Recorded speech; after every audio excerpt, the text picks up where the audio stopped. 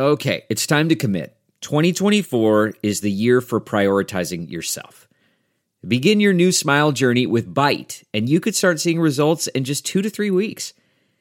Just order your at-home impression kit today for only $14.95 at Byte.com.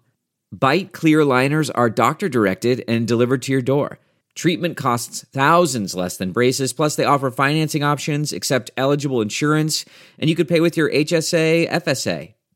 Get 80% off your impression kit when you use code WONDERY at Byte.com. That's BYTE.com. Start your confidence journey today with Byte. If you head to Stephanie K's website, you will find blog posts with these kind of titles. Why you should eat bone-in meat. 11 low-carb food swaps. How to eat for healthy skin. 11 ways to eat more fat. 9 signs you're addicted to sugar. 12 reasons you aren't losing weight, and why you should rethink cholesterol. So these articles and blogs are just the tipping point for the work registered holistic nutritionist Stephanie K provides on her website and with her clients. Known as Big Red, Stephanie's here to share her views on real food, crash diets, self-care, and is determined to explain why learning to cook is the single greatest thing that you can do for your health. Welcome to Living Your Life with Leanne Lang, the podcast brought to you by Extension Marketing. And of course, for more information, you can always head to extensionmarketing.com. Stephanie, I am so excited for this podcast. Amazing. Yeah. I'm excited to be here. Okay, so we've had so many segments, as we were talking about. Yeah. We went years of doing segments on CTV Morning Live. I can't even remember, all the things we touched on. I just know I always enjoyed eating too after you were there. It always tasted so good. And I think when I'm on your website, I get so hungry because you make the food just look so tempting, so delicious. Yeah. So congratulations. Thank you. Yeah. And looking at that website and looking at the amount of articles and blog posts, I mean, it is endless. Like it is. You've got it's amazing the information that you're providing. It's I was saying earlier, I'm 5 years in now, so it's been like this steady stream of supplying content and information. And yeah, there's a ton of resources on there, but I just really want, my whole goal with everything is just to make sure that people are empowered and have the information that they need. So I'm trying to make it this hub for that. Mm-hmm. You've done a great job doing it. But as you mentioned, it's been about 5 years of going really steady, focused on this part of your life, because it wasn't necessarily the part of your life that, you had started coming out of high school and going for an education. Like, this wasn't on the radar back then. No, so this is kind of, I know I'm still relatively young, but this is more or less like my second career. My entire background, out of school, was in marketing, specifically in sports marketing, because I grew up as an athlete. So I was like, I want to work for the pros, and I loved that, and it was so fun, and I don't regret any of it. But there was always this part of me that was just this pull to food. Well, I like food, but just this pull to food and nutrition and wanting to understand more. So eventually I kind of went back to school and pulled this 180, and I do not regret a moment of it, because it's been literally life-changing. That's amazing, right? When you can take that leap of going back and saying, I'm going to re-educate myself. I want to learn more about this. But you were inspired to learn more.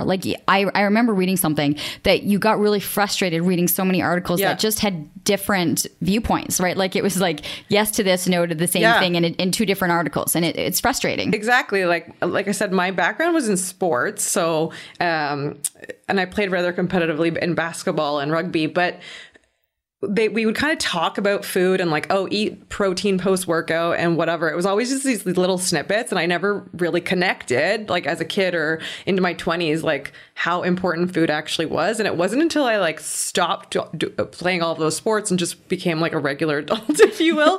And I was okay, you have to go to the gym and you have to do this. So I started wanting to learn more, because I wasn't having practice 2 hours a day, 6-7 days a week, right? It was how do you actually just stay healthy without doing your sport? So when I started looking into it, at the beginning, I'm, like most people, I'm getting information from In Touch magazine and Women's Health. And I'm I don't know where to go. What are the resources? Okay, this girl's fit. You're getting information there. And I started doing that. I was this is so confusing. Google says one thing, this is saying a different thing, that person's saying something different. And the more I started researching it, the more interested I got, but also in a way, the more confused I got. And part of me was this just doesn't make sense. We're being told to take the yolks out of eggs and like turn cucumbers into juice. That's probably a bad example, but just these random things that I was like, is this logical? Like, why are we like deconstructing food in a way? And yeah, that was kind of the long story short. That was kind of like what got me started. I love it. And I love too the fact that you talk about being active and being an incredibly active kid and yet really not knowing, right? You just took for granted that you were exercising and playing a sport and working out, that you didn't need to figure out the rest of it. And I think a lot of people get stuck in that, is that they do have these childhoods or these university years where they're competing and they're playing sports. And then they wonder why 10 years post, university, they're, lazy, not feeling well, eating like crap. It's just something hits that you're like, oh, I needed to keep going, rather than retiring from all of it. Yeah. And whether like as an athlete, obviously you have that by default you're active, right? But food is just not really a conversation at all. Like, I think in high school we were taught to make pretzels, and I'm like, how practical is that in home ec? And like pretzels and boxers, I'm like, well, that's not really helping me in adult life. But we're just never taught really about food from like, unless you're taught it in your home. Like, we aren't taught it in school. We aren't taught it anywhere else. I played really competitive sports. And like, I think one time I had a coach tell me like, don't eat the skin on your chicken. And like, now I know that was bad information, but like nothing else. So it's like, just like go out into the world and figure it out. And it's really confusing. In your work, who do you see when you're writing a blog? Because I'm looking, okay, are you looking at the young, 19-year-old athlete who still, needs to eat right for everything? Are you thinking of the middle-aged, mom who's sitting home with 2 young kids? Like, who do you think about when you're writing? There's, it's actually, I would describe it in 2 ways for 2 different people. I'm talking to myself when I like got into like early adulthood or like my first career, like not a lot of skills in the kitchen, interested, but like doesn't really know how to make like oatmeal. Maybe that's it kind of thing. Like interested, but wants more information. But that's one. But the bigger one, that's like the what's the word I'm looking for? You're like avatar. Like yeah, that my person. avatar is, so let's say I'll use the term middle age, woman, maybe her kids are a bit older. She's kind of been working all this time and has never really taken the time to like, or had the time is maybe a better way to say it, to like, work on herself or like make herself a priority. And that I would say is primarily the type of clientele that comes to me and is really, that's the person that I'm talking to. Almost like you're at a little bit about food and you're intrigued, but like you're at an introductory level. Yeah. Like, yeah, not in a bad way. It's just, you haven't had the time to do it. When you think of it from a woman's perspective and that you see the woman, are you still seeing the male version on the other side benefiting from either that the woman is changing the way they're cooking in the house? Yes, I would definitely say that does happen by default. It's funny. I'll have women sign up for one of my online programs and they'll be like, oh, like I'm signing up, but like my husband's doing it along with me kind of thing. And that happens, right? Whoever's the primary cook in the house, you're by default, you're kind of going to be taking the other people along with you. Because a lot of the times I find men are cooking more in the home, right? For sure. In my household, I do the salads. Yeah. Like I love making my salads and veggies, but Tony does all of the actual like cooking, right? If there's a meat, a protein, anything that, involves not chopping and prep that involves heat or the combination of things, like he does it, right? And so it's always a combined effort, but we both have our strengths and our weaknesses, right? So, and it's funny, if I was to further describe my avatar, I would kind of say that if we're looking at a household perspective, just to dive deep on this example, is that neither of those people are really interested in cooking at all, right? So it's like, how am I going to show you that this whole concept of like cooking and eating healthy, although maybe you've built it out to be like a gigantic mountain in your head and it's going to be super hard to conquer. It's just actually a little molehill and it doesn't need to be that complicated. So I'm trying to open arms. Like, you don't need to be Jamie Oliver or Gordon Ramsay to cook, right? Like, we can take this down a few notches. And I think that's the one sentence that really stood out in your bio on your website, right? Is that you want cooking, that people need to realize cooking with real food. Cooking is the number one thing that's going to benefit their health. Like that in itself is like the underlying factor. It is though, right? Like, so when I got out of school and I was like, oh, it's like, I'm going to be a nutritionist and I'm going to change people's lives and I'm going to work one-on-one with clients. As soon as I started working one-on-one with people, I'd be like, okay, let's, let's bake some chicken breast and hard boil some eggs. And people would look at me deadpan and be like, how do you hard boil eggs? And for me, it was like, I kept having these like aha moments of like, oh, like, everyone knows vegetables are healthy, right? Like that is not new information. I'm not teaching you anything new, right? It's having the skills in the kitchen to be able to do that doesn't feel daunting, that doesn't feel overwhelming, that you're not going to be there for like hours on end, because the reality is a lot of people just don't have those skills, right? And I also know that I didn't have those skills, so I resonate with that. Like that resonates with me. You didn't cook. No, like when my mom was fantastic. She cooked everything from scratch. Like, and I never really paid attention to it. You didn't grow up with processed foods. No, that's what's funny is I didn't really grow up with processed foods. If we had cookies, a lot of times my mom would bake them. Like there wasn't a lot of processed food in my house, so I have that like in my toolkit, so to speak. But when I left home and I'm like, okay, I'm going off to school. Okay, I've graduated. I never really took the time to learn how to cook. It wasn't until I actually like got out of school and I was like, okay, you need to figure this out because you can only eat like microwave dinners and, takeout or whatever it is for so long. And I know, like, I used to be so afraid of cooking. I remember I had a roommate at one point and I made him sit down on the couch with me and explain to me what herbs go with what meats, which is funny now because I feel like everything goes with anything. But like, I would just ask these random questions because I had no idea where to start.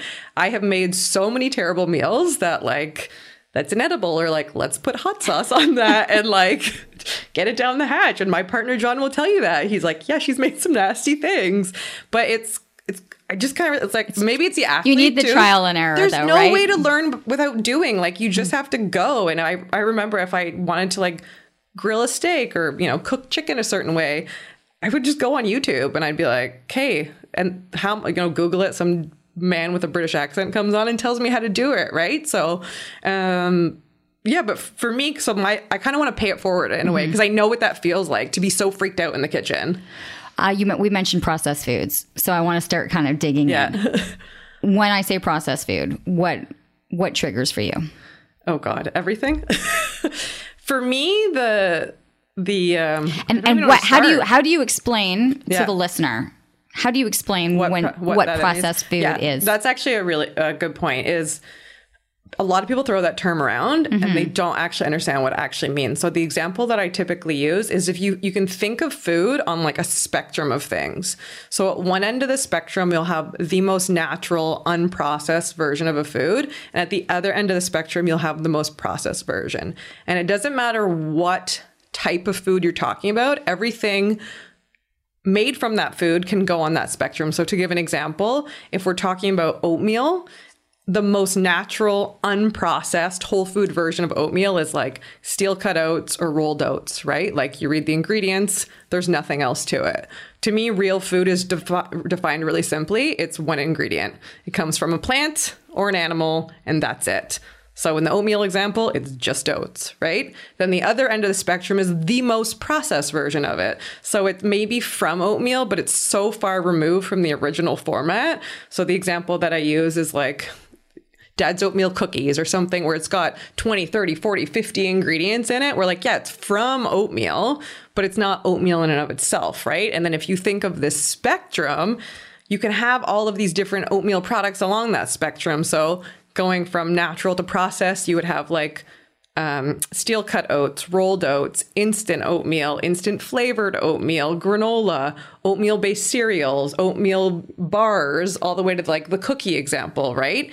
And you can do that with any food. So if it's tomatoes. Okay, I love it. So let's go. Okay, yeah, I love this because people are going to think, okay, let's go tomatoes. Tomatoes, like it's a little more obvious. Yeah. The actual tomato, right? On the far end of the spectrum, you've got ketchup. And then in the middle, as you go from natural to processed, you've got, canned tomatoes, sun-dried tomatoes, spaghetti sauce, barbecue sauce, ketchup, right? You're just getting so far removed from its original format. With added sugar, added ingredients, added something's been. I think what some people forget is there's many different forms of processing. Something can be lightly processed or it can be really processed, right? So the tomatoes, if you sun dry a tomato, the sun drying it is processing because it's not actually a tomato anymore, but it's such a light thing, right? Where the ketchup version, there's added sugar, there's a ton of ingredients. It doesn't even look like a tomato. It's in a liquid format, right? You read the ingredients, there's all these extra things. So processed food is just, in a way, it's so far removed from what the original format was.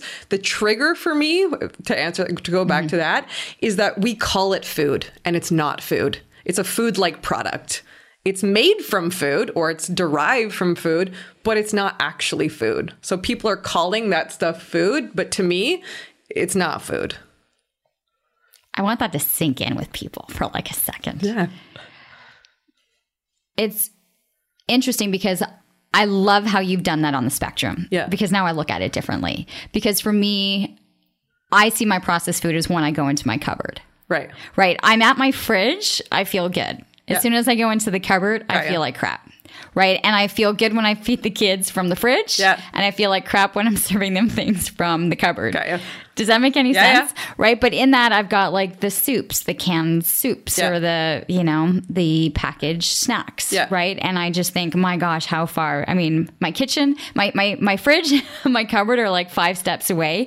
And yet there's such a massive difference with what those two offer me. Yeah, like food is supposed to go bad, right? So when you walk around the grocery store and there's stuff that's been on the aisle and the expiry date is like 3 months from now, it's like, what? Like, what is happening there? Like, of course, there are some real foods that could live in the pantry, like your oatmeal can live there, some dried beans, some rice, all that stuff is still one ingredient. It's real food, but yeah, this in your example, like the stuff that could live there. Right, but it's not, because I could have plain dried rice. Yeah. But I also can have and that's the rice that needs to be put in water and boiled, yes, right? Okay, I see what you're saying. But I can also have the Uncle Ben's 2-minute in the microwave flavored, right? So that doesn't count. Exactly. So it's just a few more notches down on the spectrum, right? And this should also be prefaced, like, I'm not sitting here on a pedestal. Like, I eat processed food, I eat cookies, I do all of those things. I just really want people to ensure that the bulk majority, like you can use the 80-20 rule, you can use it with anything. Like 80%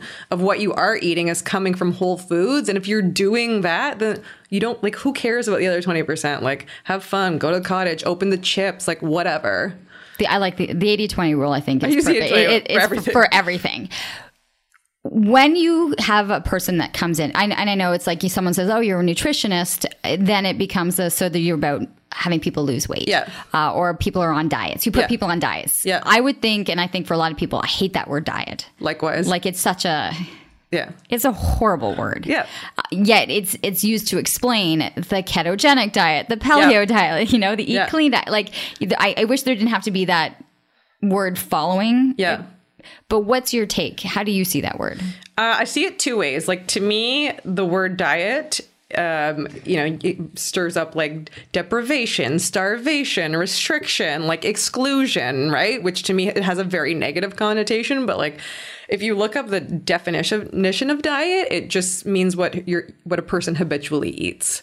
So a diet is just to make up the food that you eat. So you can be on like a great diet or a bad diet. It's not the diet name or thing in and of itself, it's how you eat on it. So I could be on a vegetarian diet, a keto diet, a paleo diet, whatever name you want, but it doesn't necessarily mean I'm eating healthy just because I'm on that diet, because I could be following those diets and doing it with processed food, and you're missing the point, right? So I could be on a keto diet and eating keto packaged snacks, keto cookies, keto muffins, keto whatever, doesn't matter. Still doesn't mean that I'm eating whole foods or that it's necessarily any healthier for me than the other versions. Maybe a touch. The same thing with vegetarian or whatever. I can be eating pasta and Oreos, and pasta's a bad example, but Oreos and veggie dogs and whatever. They're all vegetarian, but it's still not natural food. It's still processed food. When people refer to diet as just a means of losing weight. Yeah. How is that when you have a client that comes in and just simply says to you, I want to lose weight? Happens a lot. For me, it's like you have to take a step back to take a step forward, because it's losing weight in theory and kind of in practice is actually really easy. I can just get someone to like eat less, drink a shake, eat this little bar, like deprive them essentially, and they're going to lose weight. But being healthy and maintaining that weight loss is what's more important to me. So we're talking about making like a radical change in the way that someone looks at food, because I don't want, I mean, maybe it's great for some people, but for me, like, I don't think it's ideal to be like, okay, I want to lose X amount of pounds in 10 days or whatever, not 10 days, excuse me, 10 pounds in 30 days or whatever. Like, that's cool. And that might work for some people. But for me, it's like, what happens after the 30 days? Like, what happens in a year from now? What happens in 5 years from now? Like, have you actually learned something? Have you actually changed your habits? Did you add more recipes to your toolkit? Do you know what to look for in the grocery store so that in 10 years from now, you're not on this annoying yo-yo of like, oh, it's Monday. Oh, it's the weekend, right? Like, but I would think for so many people to yo-yo, yeah, it's devastating, right? Yeah. Or they have highs and then lows, and then with it comes depression, and because they've been battling, right? Yeah. Food is so emotionally connected to so many parts of our lives. Totally. Like there's so many things to that, but it is so emotional. So many times I'll have someone, whether they do maybe one of my programs or if I'm working with them one-on-one, and they're like, just tell me what to eat, right? Just give me a meal plan and I will follow it.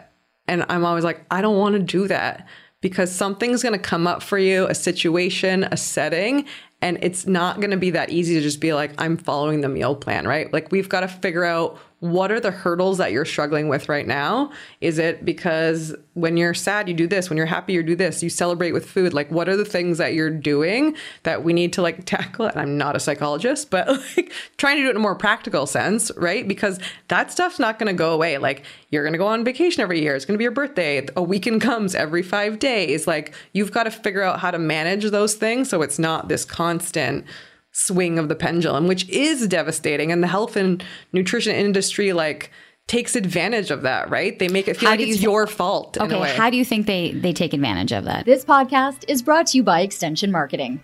They are a new breed of marketing agency that acts as your virtual marketing department, designing and implementing cost-effective marketing strategies that will grow your business. I can speak to this personally, as I've been using the Extension Marketing team to help me launch and grow my business. Founder Pat Whalen has been a lifesaver for me, a genuine coach guiding me along the way into uncharted territory. Tell them you're a friend of the show and receive a free 1-hour consultation. Check them out at extensionmarketing.com. Well, for me, there's just so much misinformation that, and I don't think it's all malicious. That's not what I'm saying, but there's just so much misinformation that we're just trying to paint weight loss or nutrition like this silver bullet, like do this for this amount of time and everything will be solved. Do this for 30 days, follow this for 6 weeks, do that for 7 days, whatever it is, or take this magic potion or this supplement or this protein shake, right? Okay, that might work for a short period of time, but then what, right? It's not a silver bullet. And if you really want to create like change that lasts for the long terms, if you go back to my avatar, you're a woman, you want to figure this out for the rest of your life, and your husband, and you want to live healthy lifestyles, and you want to set a good example for your children, right? Like, that shake for 30 days is not it. There's like hard work that needs to be done. It's not like we're not curing cancer here, but like there's hard work that needs to be done, right, in order to make that last. So that my frustration with the diet industry is that it's this magic solution kind of thing. Which is easier, because as soon as you started to say this is going to be hard work, you lost half the people. That's the truth, that's the scary part. Yeah, is people want the fix. They want the magic pill to. But what I would also say to that is it doesn't need to be like 0 to hero. I think a lot of people think of eating healthy as they're doing 100% perfectly or they're doing nothing at all, right? So hard work to someone is like, well, I have to do everything perfectly for the next 30 days, 6 months, whatever it is. It's like, no, if this is a gigantic project, which it is for someone, because someone could be thinking of that spectrum that we just talked about, and they're like, oh man, like I'm 80-20 the other way. Like, I got a long way to go, right? So to think that just because you heard that you're going to be like, oh, I got it tomorrow, like good to go. It's like, no, like this is an iceberg. You're going to have to chip away at it and chip away at it and chip away at it. And it's okay if you have salad for, lunch and then eat Oreos in the afternoon. Like you didn't undo what you're trying to do. You just have to keep going. And the work is still hard, but it doesn't need to be like, there's no race. Right? That's it, right? There's no race. Who are you racing against? But that's the problem, right? Yeah. Is that they're racing against, an end date, a goal, and they're not thinking that this is going to be life sustaining. But the truth is there is no end, right? Like if someone is trying to... I think there is an end if they're consistently living on the 80 side the wrong way. there's an end to that. I think there really is the real big correlation that if you are eating the 80% on the wrong side of the spectrum, that there is an expiry date a lot quicker. I see what you're saying. I think yes, of course, that there is something to that, and if people could see that expiry date is going to affect them, maybe not today, maybe not 15 years from now, but it's going to come closer than others. And it can come in many forms, right? Right, many different ways.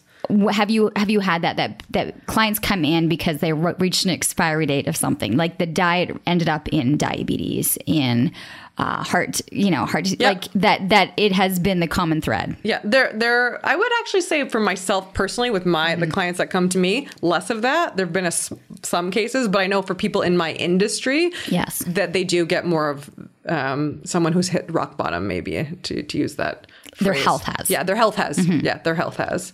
Sorry. So what I meant when I said that there's no end is my thought process on that is hypothetical situation. Yeah. Someone's trying to lose a significant amount of weight, right? So they're like, oh, when I lose that X number of pounds, I'll be good to go, right? But if you want to keep that off, you have to go into this thing with the mindset of whatever you're doing to get there, you're going to have to keep up a lot of those things. That's why it's those things that you're doing, the way that you're eating, the amount that you're exercising.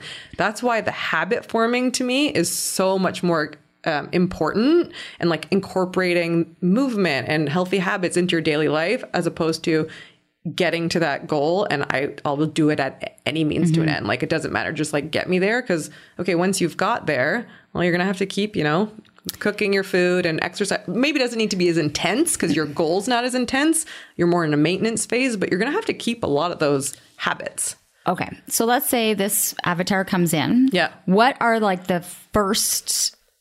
usually the first changes that you make for someone? The first thing that I do is literally that spectrum example that I just explained to you.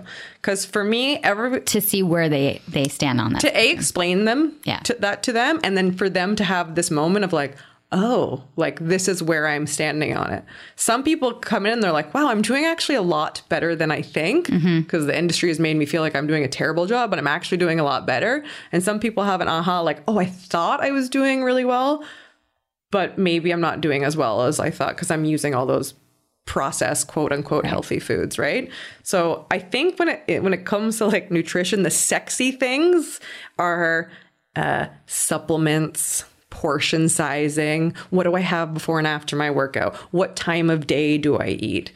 How much carbs, protein, and fat? And like all that stuff is great. But if you think of it like a pyramid, the gigantic foundation to it is that whole foods idea. Everything else is stacked on top. Like the supplement thing is the little 1, 2, 3, 4, whatever percent at the top. Because if you're doing all those things, okay, so let's do this for people so that they can visualize this as they're listening. Yeah, we have a pyramid. Yeah. Okay.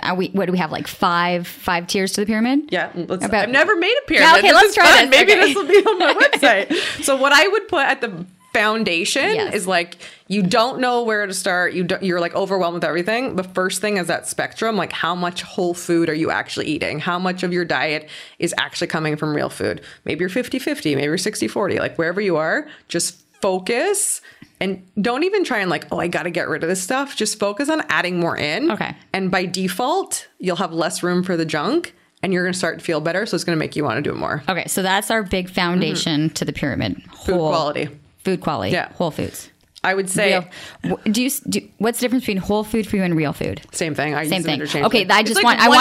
One ingredient items is kind of the way that I describe it. So one like ingredient, an egg, a sweet potato, a piece of spinach. Like, that doesn't mean that I can't combine those things to But make they're all something that's raw or called real. cooking. Yeah, Yes. they're just like singular things. That's our Yeah. our base layer of our new pyramid. What's Yeah. next? What I would put next is let's call it like balance. Let's call it like macronutrients. So like carbs, protein, fat. Like, how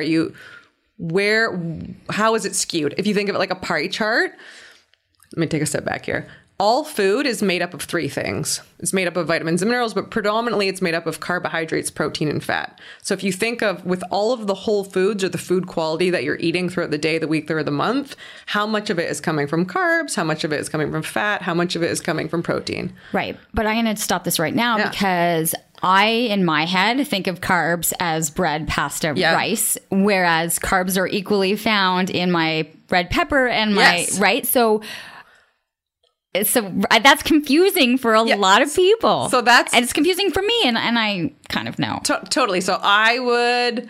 Oh gosh. Okay. I thought we were just building a pyramid. This is getting more intense. We are okay. I know. I'm not meaning to say that. No. But you because you I say understand right what you're saying. because That's there's easy for me to say. right, and I think for some people they have their own perspective of it. Right. Yeah, When people so- say carbs to me, I just think the grainy carbs like Yes. the So that is all part of the education tool to me, right? So explain the why so that people understand, because not everyone, a lot of people do think that, right? They hear the word carbs and they're like breads, pasta, muffins, cookies. Right. And they don't realize that like your celery, your carrots, your sweet potatoes, your whatever, fruits, apples, bananas are all also forms of carbohydrates, right? So everyone's like, oh, I'm never eating carbs again. I'm like, eating vegetables, right? Yeah, okay. Yeah, you're eating carbs. So there's a knowledge piece there, but I would say that's like the next layer to the pyramid. And the reason why I put that there, because I think what a lot of people think the next layer is portion sizes. And to me, that's like way higher up on the pyramid, because to me, portion sizes aren't actually a thing. And that's actually a really confusing part about nutrition. wow. Okay. Yeah. Because this I think is like for I know, people some are like, people, it's what is she like talking I'm doing about? like one of these like mind blowing things, right?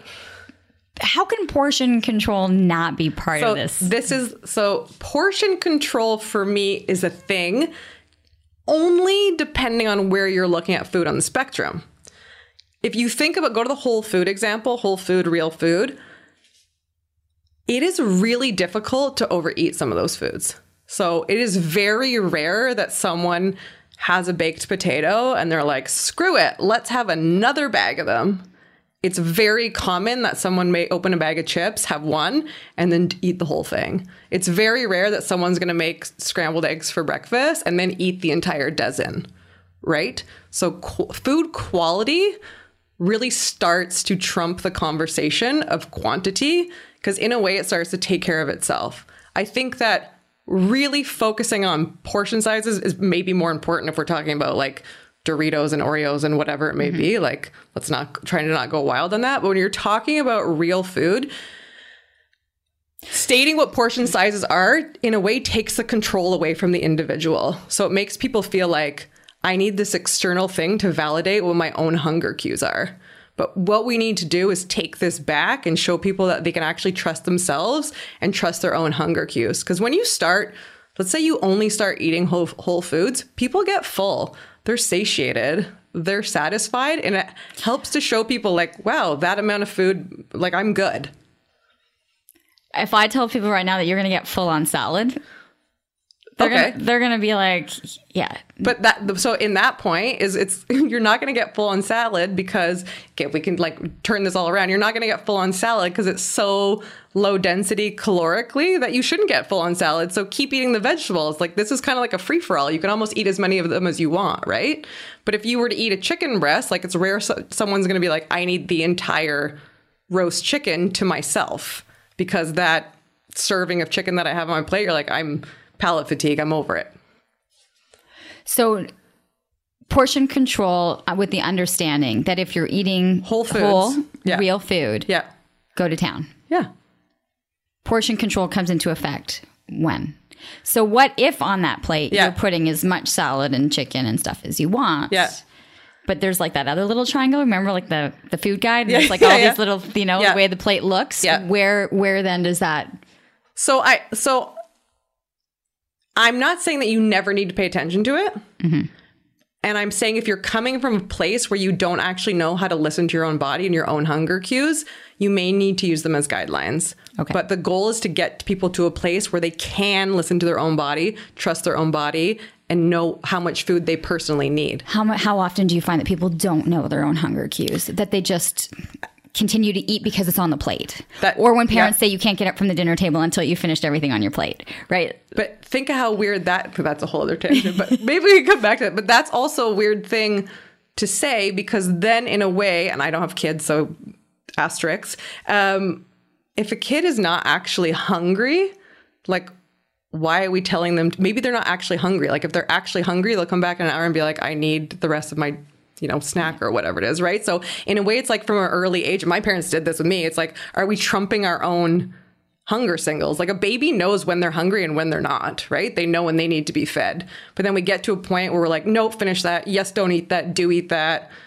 And it's like, whoa, why are we doing that? Like, maybe they actually know better than we do as adults, because we've been so forced to think all of these weird things about, a portion size of a chicken breast is the size of a deck of cards. Well, is it? Maybe it is for me, but for my 80-year-old grandmother, that might be too much. For a 6'2" NFL linebacker, that's not going to be enough, right? So portion sizes are so individualized. So just saying it's, 1 tablespoon of this or 1 cup of that, maybe it's a good roadmap, but it's not the answer for everyone. Like, it's not that simple that you can just lay it across the board for everyone.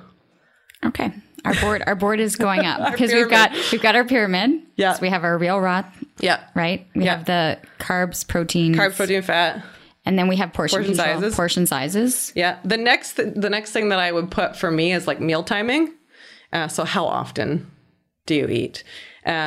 Which again, for me, everything is built out of the foundation, right? So if you're satiated, you're full, you're paying attention to your hunger cues, not that it's it's solved, it takes care of itself, but the conversation of how often do I eat starts to become a little bit more organic, because you're actually paying attention to how you're physically feeling, as opposed to being it's noon, it's air quotes lunchtime, therefore I must eat lunch.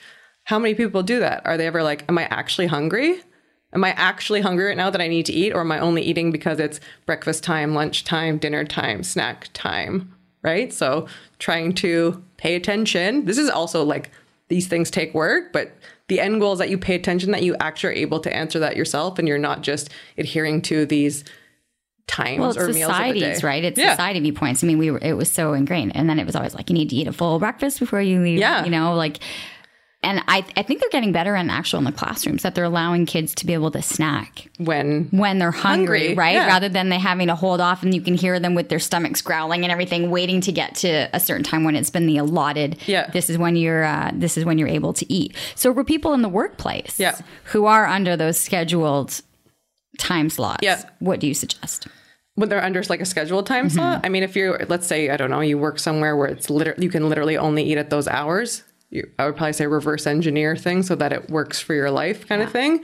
What I would say is maybe what's more important than that in that specific situation is, what are you doing outside of those hours? Are you eating just mindlessly on the couch at night? Do you open the fridge immediately when you walk home from work, even though you're not hungry? It's just a habit that you've built. So me, it's paying attention to those things. In this example, if it's lunchtime is at X time at my work. Okay. Yeah. Don't skip it because you can't eat at 2:30 or whatever it is, but try and make it work for you. There's no perfect, but it's just trying to pay attention to it a little bit more. I think that food is everywhere all of the time. So it's super easy for a lot of people to eat whenever you just get up, you walk into the pantry, you get something, you order Uber Eats, you want a snack at nighttime. I'm going to stop you there. Yeah. We're under the impression that people can afford to eat all the time, or order Uber Eats, or that it's available. So how do you tell people who are on limited budgets, aren't able to purchase always raw, real food because they've been, if they're getting food from a food pantry, we're on the other side. We're on that high processed food spectrum. So what would you suggest to them? What are some foods, or what are some things that they could be doing that will be better for them? I would say that in that example, there is also a bit of a misconception that eating healthy has to always be more expensive. There are definitely things that are more expensive. Like, I'm not going to say that there's not. But if you go back to like really simple whole foods, like a bag of rice, chickpeas, a bag of lentils, a bag of potatoes, like how many things can you do out of that? Now, someone might say like, okay, I don't want to only eat rice and potatoes forever, which I totally get. But it would for me, it would always be like, okay, how can I maximize the amount of whole food within my budget? And if it means I've got to supplement with a can of soup here and some ramen noodles or whatever the example is, like, not the end of the world. It's just how can you maximize within your own constraints the amount of whole food that you're actually incorporating. So it's the one real ingredient. So be able to take that, and then maybe with the cooking is being able to find ways to add flavor or add other nutrition. That's a great things. example, because if, let's say, for example, someone's not great in the kitchen, they're going to look at a bag of rice and be like, what do I do with this, right? Where someone who might have a bit more practice in the kitchen might be like, oh, I can do like 12 different things with this. Okay, right? Take a bag of rice. Oh God, 12. No, okay, take a bag of rice right now. Give me 5 things, 5 recipes. Okay. With just a bag of rice? Or like, you were just saying, I would use, if I had like some spices or something that had some flavor, you could do like a rice pilaf kind of thing. What do you mean by rice pilaf? Like a baked flavored rice, like as opposed to just boiling rice in a pot. So something with like some spices or anything with flavoring. You could use like taco seasoning, anything that will give it some flavor. Okay. You could use it for breakfast, do like a rice porridge. You got to get out of conventional North American meals here. You could do like a rice porridge with rice. What else would I do with rice? How do you make a rice porridge? I don't even know how to make the same porridge. way you would do oatmeal.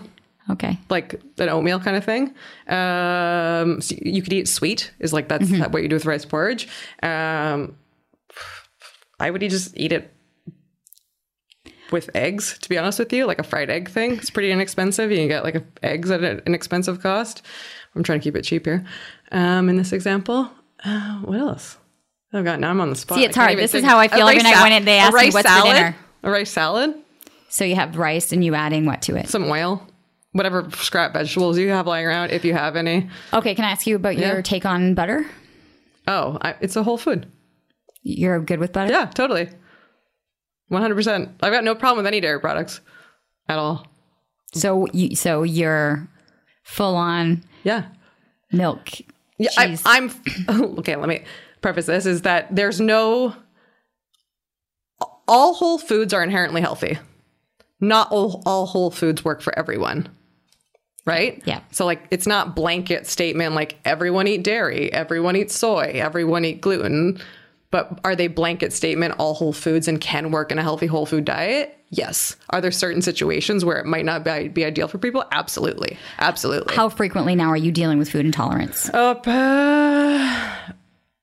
not a main a niche of my work, so not a ton. I recognize they are very common, but probably like a good 50% of my one-on-one clients were tackling some type of digestion thing, elimination diet, food intolerances. How much is it making a difference when you are able to do food elimination or seeing what's causing inflation or seeing what's causing IBS? Like people have so many undiagnosed things that are causing them serious pain, discomfort. How much is it making a difference? I would say a ton. Like I'm not going to say 100% of the time. But like 99% of the time, there's either a large improvement or a significant one that people are like, wow, I never recognized that these things were connected to all of these things, because so much of the conversation about food is around weight, right? It's like literally like this direct connection that people make.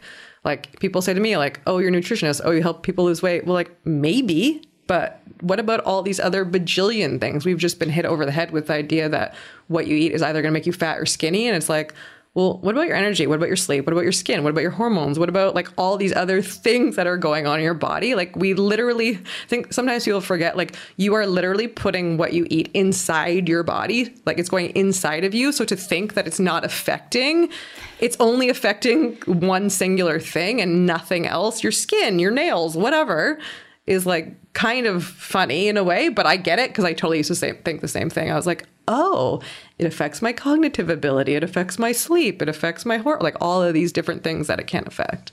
I love it. Okay. I like our pyramid right now. It's pyramid. It's looking. It's, I think we're almost at the top. I think we are almost at the top. So where can I put junk food?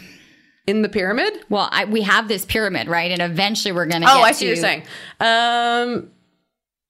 And what do you consider junk food? What do I consider junk food?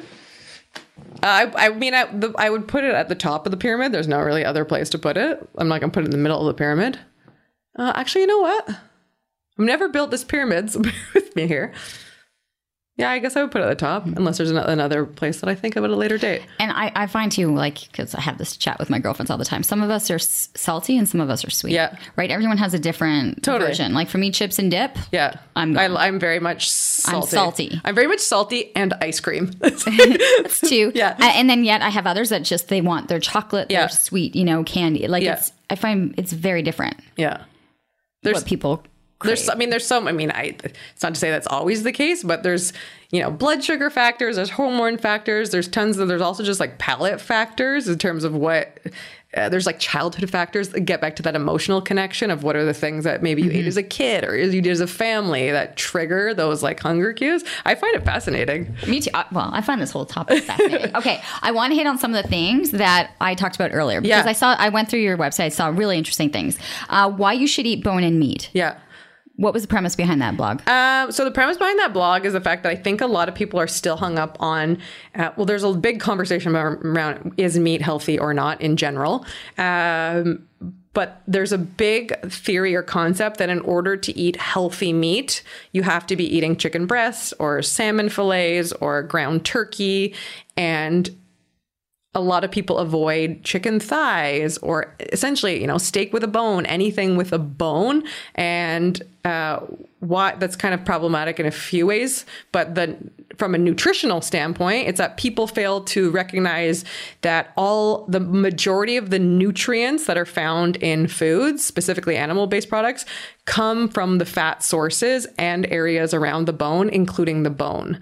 So in order to get a lot of the nutrients that you would get from animal products, eating food around the bone, when it's cooked around the bone, all of those minerals are in the bone and they actually leach into the meat when you cook it. So eating it bone in is really beneficial for that. It's kind of funny if you think about like collagen is really popular right now as a supplement, but the natural form of collagen comes from eating like bone in meat or cooking with the bones or making bone broth. So it's like, for me, there's so many layers, but there's also a layer of sustainability. It's like if you're going to eat animal products, like if you're only going to choose to use one cut of that animal every time that you eat, you're going to sadly go through a lot of animals. So the more that you can try to incorporate learning to cook with different cuts, the more of a sustainable way of eating it is. How you mentioned the bone broth, because right now there's I don't want to call it fad, but like there's bone broth everything. Yeah, there's broth pop-up shops, right? Like, but it's like a medicine food? How do you look at a bone broth? So for me, bone broth is like, it's kind of like funny in a way because people have been making bone broth. It's like ancestral. Like I'm big into ancestral health, like going back to like, what did we do before we had grocery stores everywhere? People have been making it for thousands of years because the bones are such a rich source of nutrients. So yeah, is it like a medicine food? There is something behind chicken, totally like grandma's chicken soup. It's a fad because it's like it's come back as a trend, but it's not actually a fad. It's been around for hundreds of thousands of years. So that's a big thumbs up for you. Big thumbs up. Okay, the other title I saw was the 11 low carb food swaps. Yep. I don't think I remember all 11 off the top of my head. Okay, can you give me a couple? Like, what are you? Yeah. Oh gosh. Okay. I know I'm putting you on the spot, but these were like titles that I was like, these are going to catch attention. Oh gosh. Okay. What do I have in there? Cauliflower rice for rice. Lettuce wraps for like buns or things like that. Oh gosh. I actually don't mind the lettuce wraps because I find the flavor of what I'm actually is meant to be in the sandwich or in the burger or something, it comes out better. Yeah. Yeah. So I actually wrote that blog post and I think I like prefaced it at the top of it, which by no means was I trying to vilify the original versions, right? Like rice is healthy. You can find good quality bread. Like it's not bad, but there are certain situations for certain people where eating a lower carb diet is beneficial. And if you're going to do that route, as opposed to buying low carb processed food, let's stay on the real food end and pick carbs pick foods that are lower in carbs. So to go back to your point earlier of like the word carbs, people only think of, you know, the starchy, bready, muffiny type things. It's like, no, you have all these fruits and vegetables and different things that can still be sources of carbs. They just have lower concentration of carbs. Like another one would be zucchini noodles for Sanders spaghetti. Yeah. How to eat for healthy skin. Oh gosh, this was a very long blog post, and it was like people had asked about it a lot because I think people have actually started to put the connection together about what they eat and how it impacts their skin. And it was the title sounds like it's really easy, do these 3 steps kind of thing, how to. But if we go back to the comment of when you eat food, you're literally putting it inside your body, so it affects what's happening. Skin is an elimination organ, right? So whatever you put inside of your body, your skin is in a way is a reflection for the health of your interior in a way. And what is becoming, to keep this a bit top level, what is becoming more and more and more well known is that the root of our health in all shapes and form really starts in the gut and has everything to do with our microbiome and our gut flora and all of these different things. So if you're eating, general example, more of a processed food diet and you're negatively impacting your microbiome, or maybe you're eating foods that you're intolerant to or sensitive to, and they're impacting your gut and your gut lining, it's going to present itself through your skin. So it's figuring out like, let's get rid of some of the sugar and processed foods that are for sure bad. And then once maybe we've done that, then it's like, are there other things that are specific foods, like dairy in some cases, right? Doesn't work for everyone, that may be affecting my skin or the individual skin specifically. So it's like an inside out approach. And I think that's obviously topical things work, right? But the like beauty market is gigantic for making your skin look certain ways. And a lot of people make a lot of money off of it. But the reality is that like 80-20 rule, 80% of it is going to come from the inside out, right? Like what is actually going on so that it's the cells are growing in a higher quality, to use that word, way. Less damage. Can I ask you? Yeah. It's funny. Tony cut up a watermelon the other day. Yeah. He was like chomping away at the watermelon. He goes, aren't you going to like, I didn't want some at the time. Yeah. He's like, yeah, he goes, it's good for like, and then he's like, well, it's really good for your skin. Yeah. And then I'd been complaining, of the cottage cheese. And there's like that correlation between watermelon and cottage cheese. And by cottage cheese, I'm referring to like your skin. I don't cottage actually cheese. know. Yeah, I don't know that one, but I believe that it's out there. It's kind of like certain food. Like it was it was like kind of making that reference, right? Like good things in the system help with the other things. Totally. 9 signs you're addicted to sugar. Oh gosh. Again, I'm not going to remember all 9 off the top of my head right now. It was just the premise. Yeah, I know. But this is, if we're looking at all of the things that people are the most addicted to, like sugar is definitely number 1. And sugar I don't necessarily mean like only candy, right? Like only straight up sugar. Sugars can also come in the form of carbs or processed carbs. Like why do people crave that all of the time? So it was kind of dissecting, again, there's a lot of layers to this, but what's going on with your gut health? What is your macronutrient balance? If you eat more carbs, you're going to crave more carbs, right? But I think people don't realize where the sugars are hidden. That's like the number one thing, yes. right? Like, sugar, yes. But people are like, no, but I don't really eat that much sugar. I don't put it it's in everything. Yeah. Like it's in your mayo, it's in your mustard, like it's in everything that you're adding to your food. It's even in the healthy, the healthy cereals, the healthy things that are even in the health food section in the grocery store. Like it's in those things. So I always tell people just generally, like the single greatest tool in your toolkit when you're in the grocery store is looking at the ingredients. Like I don't really care what the numbers are on the nutrition panel. They're irrelevant unless you know what the ingredients are. So it can be a product that has X grams of this, that, and that, but I don't know if those numbers mean good or bad until I actually know what the source of those things are. Okay, so when we talk about reading labels, you're not looking at this percent fat, this percent sugar, That's this probably percent. the last thing I would look at. That's the last thing you're looking at. So it's fully the ingredients. Fully the ingredients. Some people sometimes forget too that they're listed from most to least, right? So unless I know what the ingredients actually are, the numbers are irrelevant to me. So random example, if something is high in fat, I actually don't know if that's good or bad until I know what the source of the fat is as an ingredient. Is it coming from, random examples, is it coming from avocados, butter, or coconut oil, or is it coming from vegetable oils or canola oil? Those are very different things, right? So the number is only really relevant if you know what the actual ingredients are. Some people are like, oh my gosh, this is really high in carbs or low in carbs, but cool. But is it for a good reason or is it for a bad reason? Is it something really low in sugar and carbs because they've flavored the entire thing with artificial sweeteners? Like, that's not a trade-off that I'm willing to make, right? So I don't care what the numbers are until I know what the ingredients are. Once I know what the ingredients are, sometimes I'll look at the numbers, but oftentimes we can't understand the ingredients though. To put it back, right? Like, that's a red flag though, right? So if you're looking at something and you don't know what a lot of the things are, go back to that spectrum. Not a lot of whole foods here, right? And when I say that whole food example, people are like, oh my God, well, I'm not only going to cook from scratch all of the time. It's like, no, that's not what I'm saying.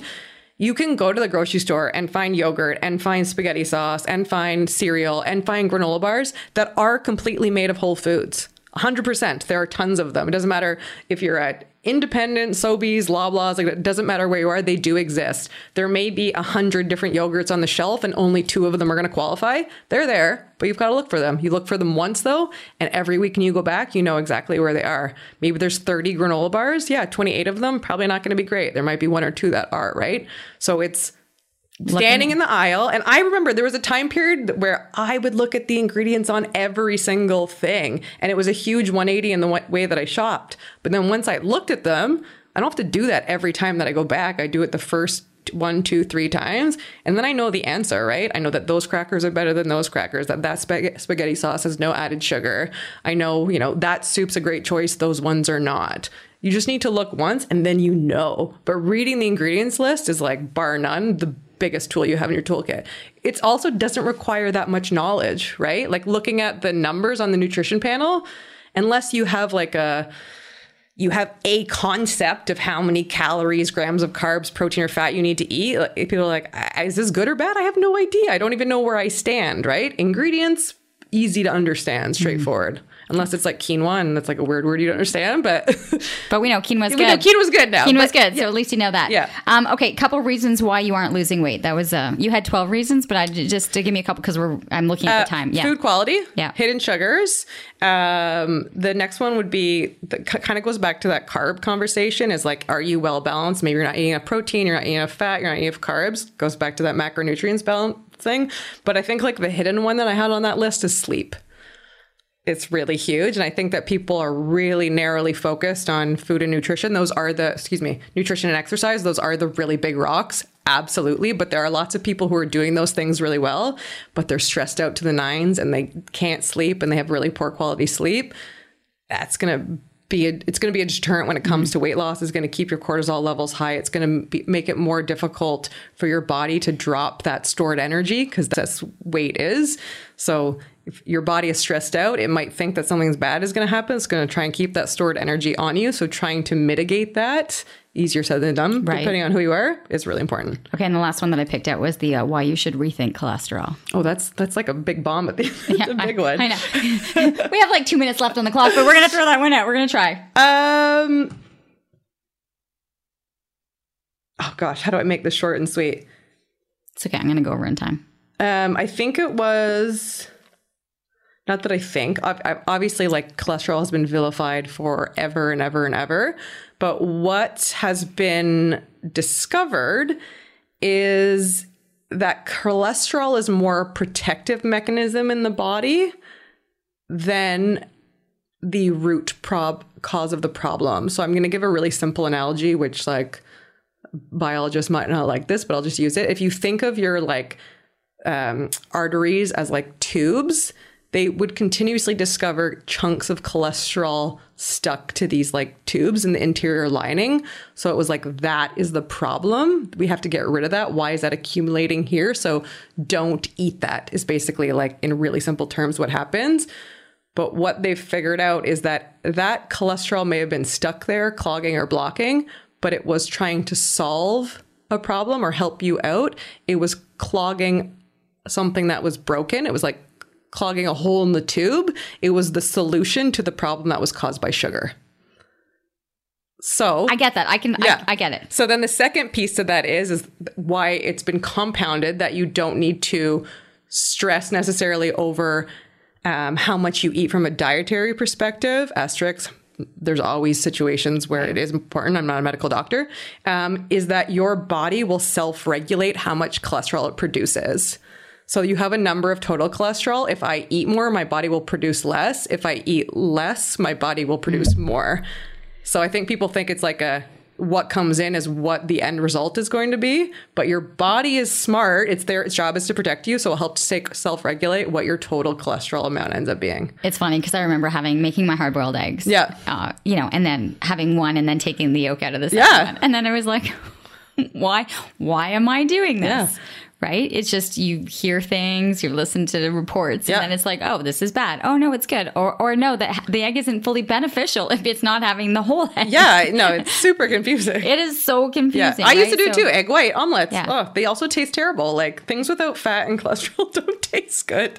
So it ends up making you crave more things like sugar, right? It's all connected. It is all connected. Yeah. The one thing we didn't get to was kind of like cooking, but that's going to be something that I think people are going to have to go and look and see what recipes they like and what they're willing to try. So when you go to your website, Stephanie K Nutrition, K, and K is K-A-Y. Yeah. Where should they start? Because I started looking through all these great articles, and yet, is there a way for people to learn recipes, cooking, other ways? I think actually the best place to start, because like you said, there's at this point, there's over 200 recipes. There's over 200 blog posts. Is I have a 5-day real food challenge, if you will. Mm-hmm. And it's kind of this quick start guide on that spectrum, what it is, what it looks like. It's not long. It's a few pages. And then it's 5 days of emails, this 5-day thing of just getting this kickstart and understanding this concept. And then out of that, again, there's no rush. It's not a 0 to hero. Out of that, as you want to dabble in the kitchen, the recipes are there. There's a 7-day meal plan. If you want to learn more about specific topics, macronutrients, sugar, cholesterol, there's the blog posts for that. But so I think that would be the simplest place to start, as opposed to just going and saying, I'm going to read all these 400 pages. Probably not ideal. I got intimidated just being able to do that. I like that. The 5-day challenge. Yeah. Kind of a good way to start. And the information's all there. Yeah, the information is all there. Just put in your email, easy to sign up, and then away you go. Yep. Okay. Yeah. Awesome. StephanieKnutrition.com.ca. It's just K Nutrition. K-A-Y Nutrition.com. KNutrition.com. Yeah. And there's a ton of stuff. I mean, these are the subjects where I can be like, why do I even stop at it an hour end, plus? Right? It doesn't end.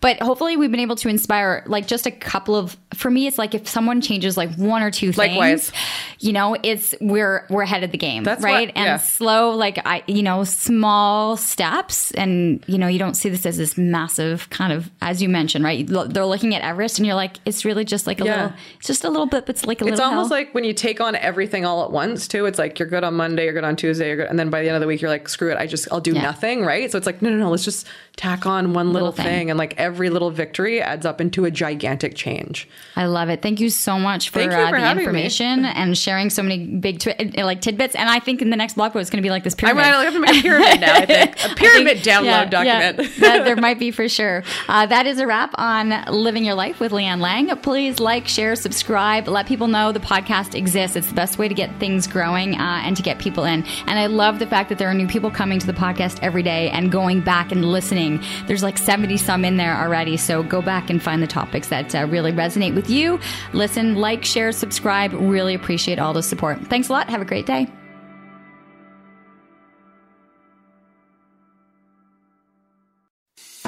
I'm Matt Kundle, host of the Sound Off Podcast, the show about podcast and broadcast.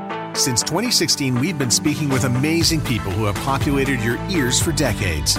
Legendary broadcasters, research wizards, talent experts, podcasters, voice talent. Almost 400 stories, all for free. Subscribe or follow the Sound Off Podcast on Apple Podcasts, Spotify, Amazon Music, or at soundoffpodcast.com.